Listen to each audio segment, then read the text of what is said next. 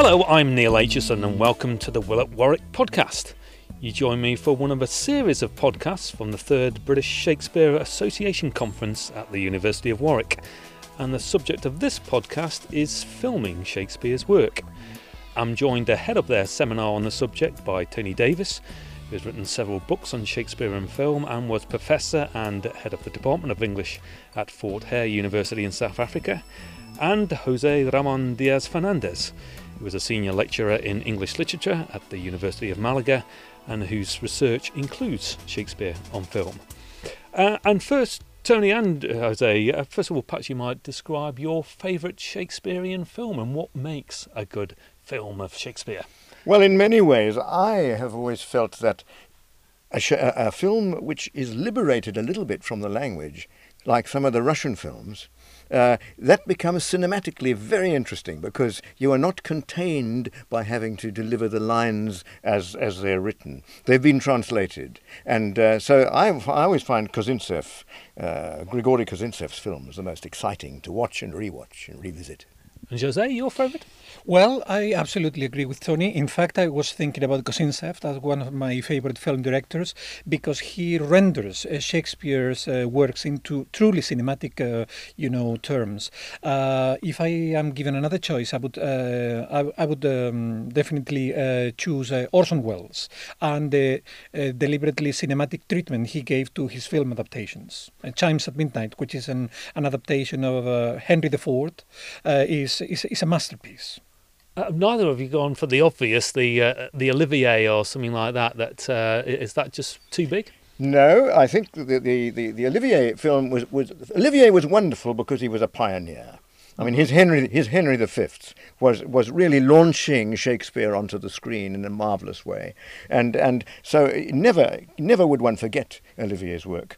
One gets to know those films very well, and when I watch Olivier's films, I can anticipate what's going to happen because I know it very well, both the Hamlet and the Henry V, and of course the Richard III.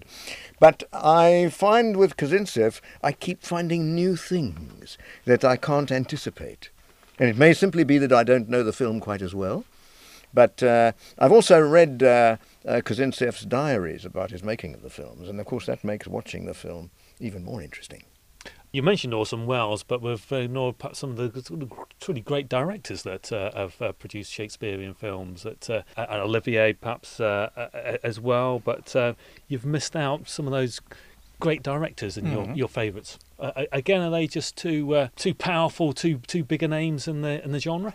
Well, I would definitely add Polanski, Roman Polanski. I mean, he made an adaptation of Macbeth, which is absolutely powerful.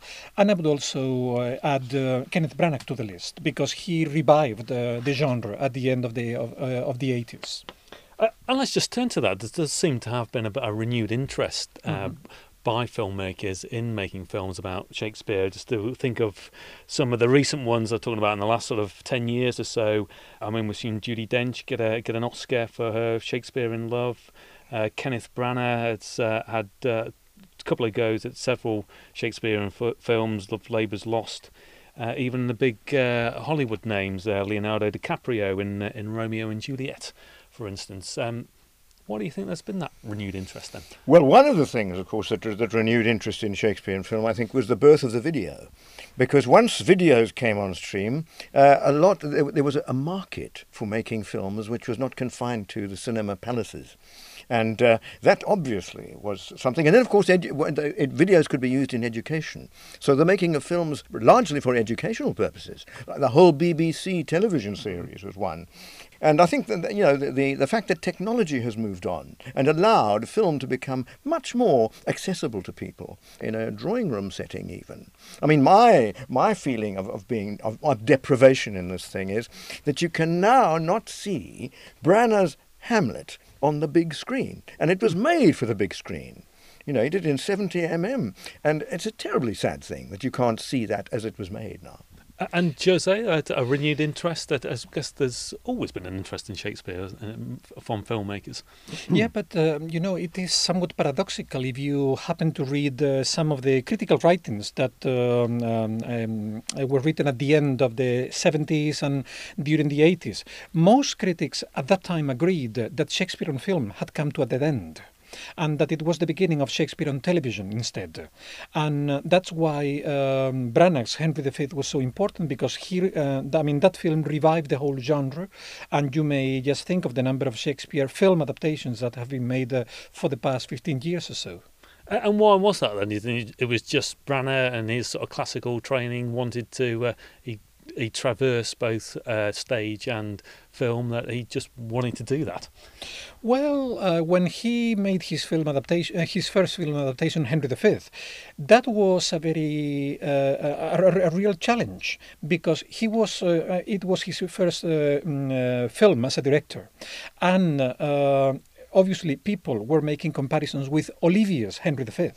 So he had to be really bold in order to start his film career as a director, just trying to make another film adaptation.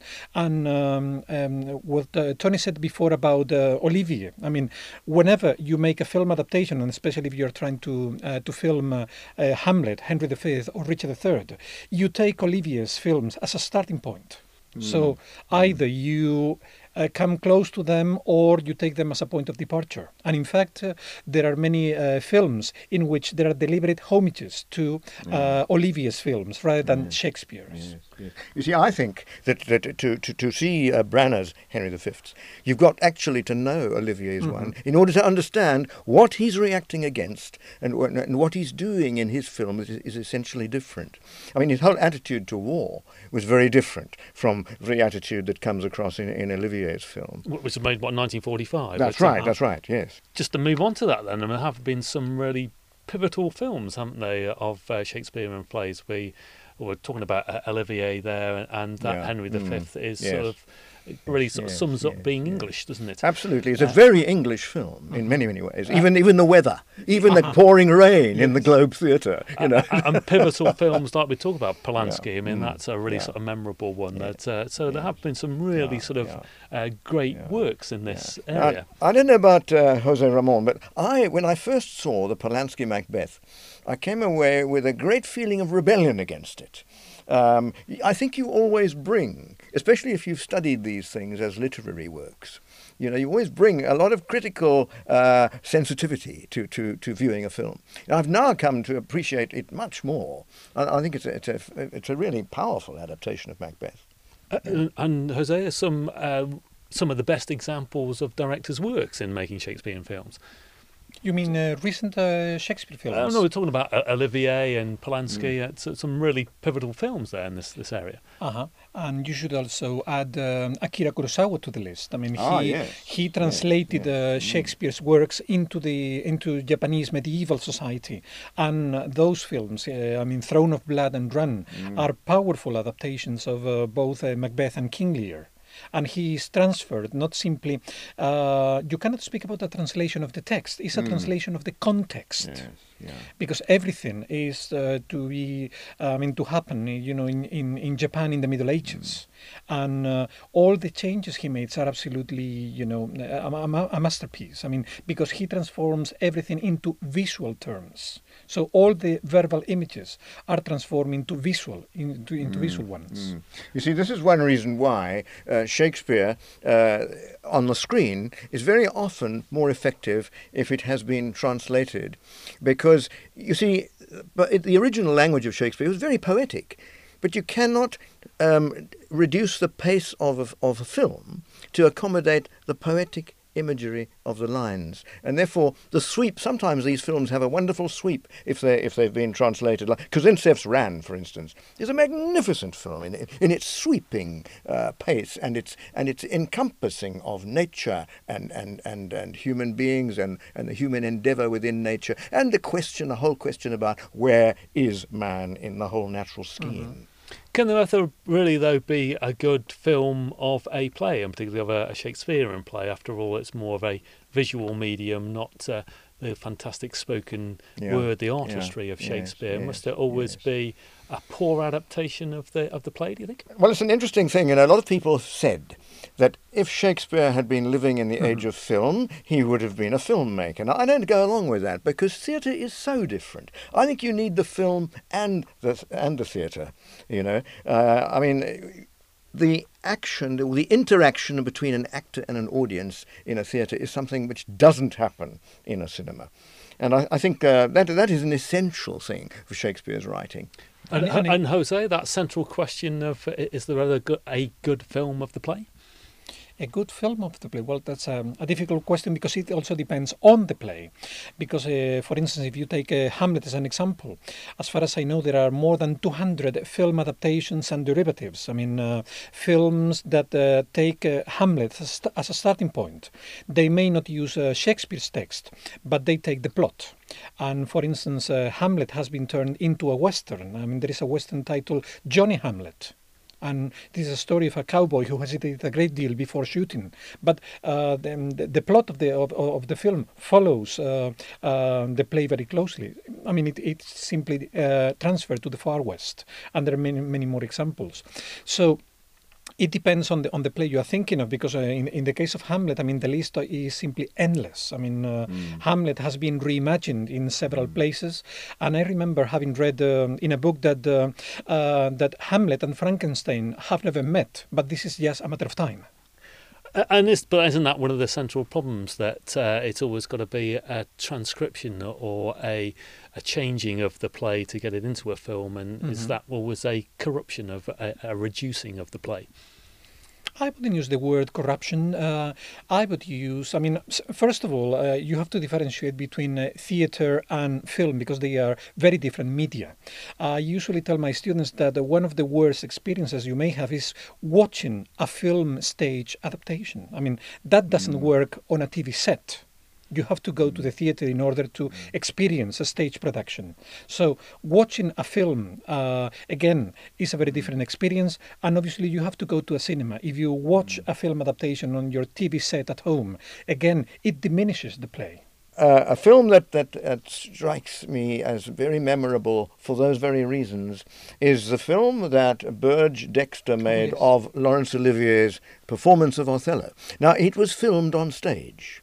And Olivier's performance is magnificent, but one always has this feeling that sometimes he's too big for the cinema screen, camera. yes. It's really a record of a performance rather than a film of a play. And what are the other problems do you see of making a film, particularly of a Shakespearean play? Well, one of them I would say is I think you have to cut the text quite savagely, because what happens on the screen is inevitably slower than what happens on stage, because a lot of things are happening at the same time. You may have musical accompaniment, which was very important for Kozintsev. He used Shostakovich's music to give a kind of a poetic resonance to things like the storm and so on. So that on stage, Lear talks about the storm, you know, blow winds, crack your cheeks and so on. But on the screen, that can be made more realistic in the sense that the noise of the storm and the sound of the voice and the sound of musical accompaniment can be balanced. And I think that's one of the problems, is actually you've got so many aspects that the cinema allows you, and you've got to know which ones to use and which ones to subdue. I think it was Peter Brook who said that he envisaged the only way to really film Shakespeare and to catch the poetic impulses and the dramatic impulses and the visual impulses was to have the screen divided into three. And you had three sections of screen where things were happening at the same time, because when you see a play on the stage, a number of things are happening simultaneously. There is the language, there is the movement and the gesture of the actors, there is all the expression of the actors, and there is a feeling supplied by the actors as well. So I think that this is a major problem for a filmmaker, really. How do you get all those things, and how do you not allow one thing to submerge the others? Because you've got all the resources of making a close-up. You can vary the distance of the camera's the size of the actor in the frame, and you've got to be very careful that you don't submerge what else is happening. Now, in that film, or in that Olivier filmed performance of Othello, you very often found, I did, it was very frustrating to find that you only had the camera focusing on one person speaking, and there were obviously other people on the stage. Now, if you watch that in a theatre, you're aware of all the interactions and the reactions of the other people. And so what's the conclusion then about film and Shakespeare? Is it a liberating medium for Shakespeare, or do you think it's constricted as just another director's interpretation of the work? Well, I would say that it can be either of those things. I think it depends very much on on how the director is using the facilities at his disposal. But in many ways, I think film can enlarge the effect of a play. When I see film diminishing it, I always feel very dissatisfied. And I usually try and work out why. Why is that scene so much less interesting on the screen than it could be, for instance, on the stage? One reason, I think, is the fact that actors are always conscious of an audience response.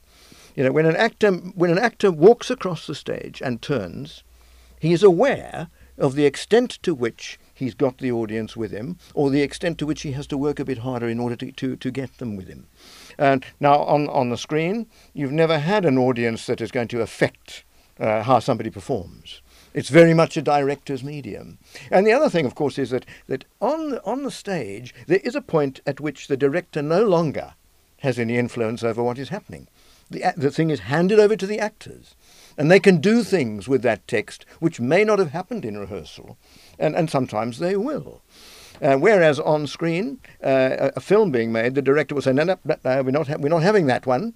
I'm changing it. You know, let's do it again and again until you do it the way I want it. And that is what will be part of the film. Jose, that central question then, is film a liberating medium for Shakespeare, or just another interpretation by a director?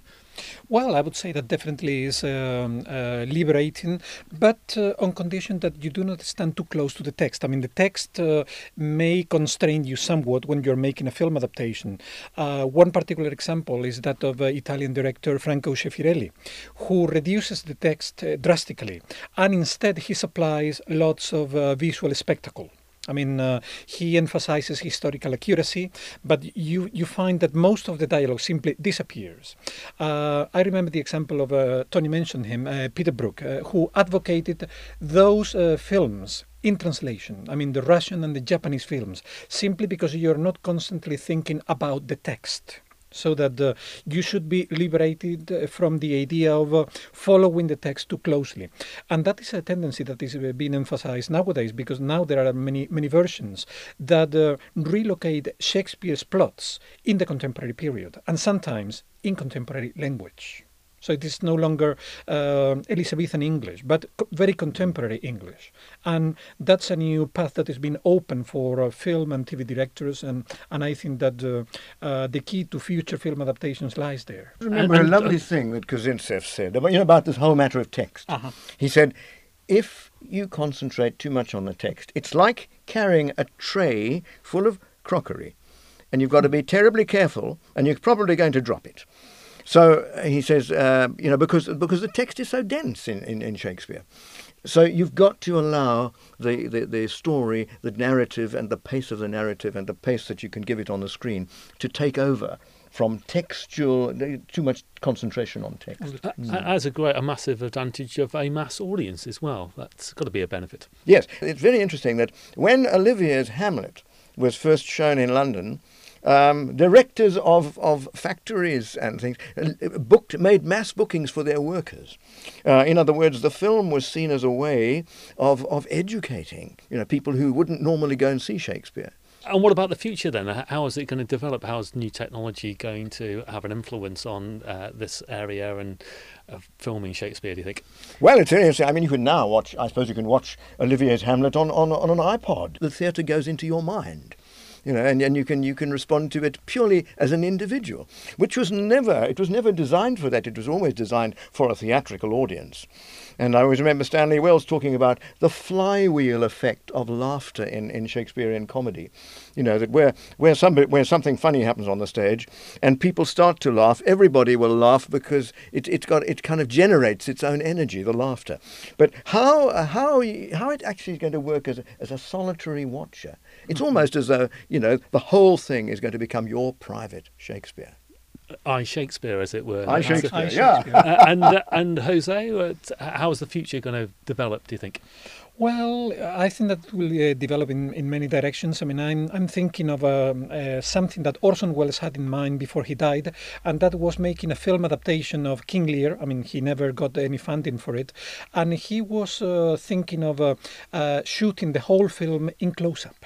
So that was something that was done frequently in the silent film period. And he relished that idea, and he wanted to make, I suppose that, yes, concentrating on actors' faces and their reactions to other characters would have made a deep impression on the viewers. But he died before he could complete the project. And obviously now, with the revival of Shakespearean film, there are all sort of, derivatives and spin-offs, parodies. You can even speak about internet Shakespeare. Now, if you click on YouTube.com, you can even find many productions that have been filmed amateurishly by people at home. And it also counts as Shakespeare. Our lives are so privatized now, I mean, Shakespeare wrote for a theatre where life was very communal. People would go and see the thing together. Now we've more and more privatized our experience of art, haven't we? Both music and theatre, I think. Gentlemen, thanks very much.